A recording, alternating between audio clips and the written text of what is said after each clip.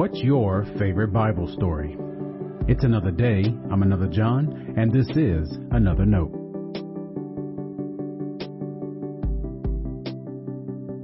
Today's edition of Another Note is titled, A Good Story.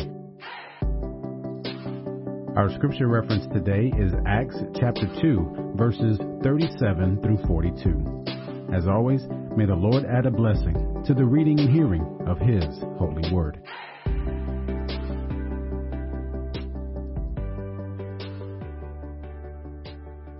Now, when they heard this, they were cut to the heart and said to Peter and to the other apostles, Brothers, what should we do?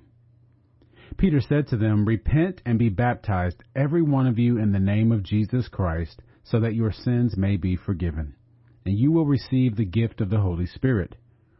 For the promise is for you, for your children, and for all who are far away, everyone whom the Lord our God calls to Him.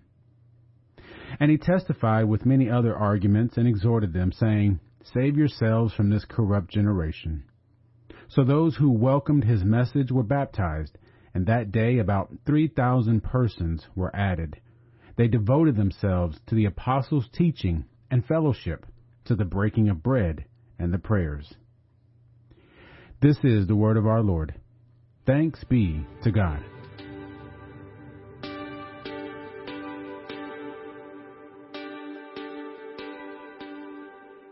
We need good theology.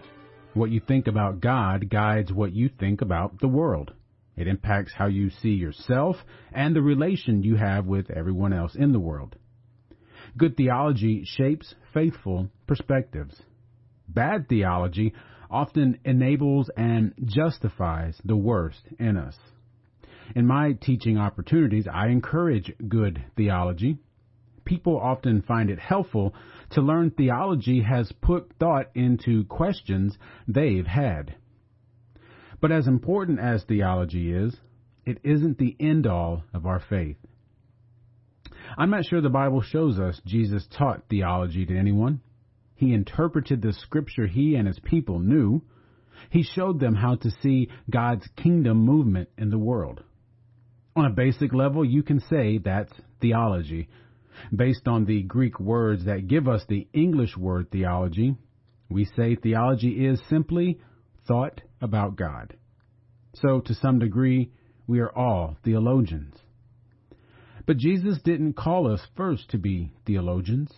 Our calling wasn't to take up our degrees.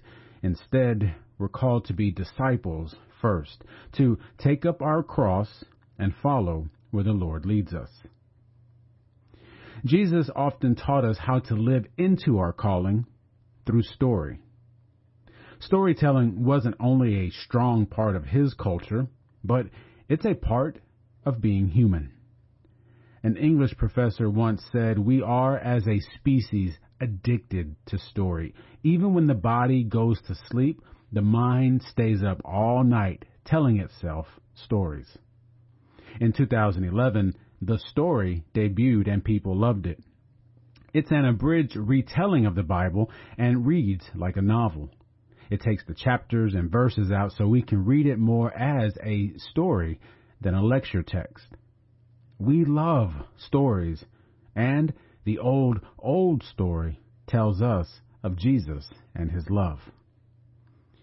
After the church received the Holy Spirit at Pentecost, Peter addressed the crowd. Mr. Foot in his Mouth became the church's first preacher. And do you recall what he preached? It wasn't theology, it was story. And God's faithfulness, spoken through God's story, prompted thousands of people to faith in Jesus.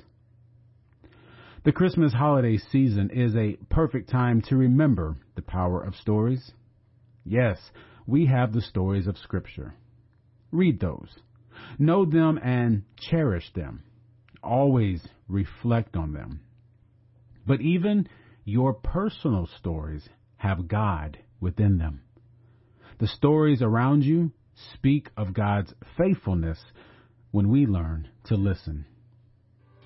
Stay blessed. Now, before you go, let me make sure you know I love you and you are a blessing to me. Thanks for listening to another note. I hope it helps you live a life worthy of the calling you have received.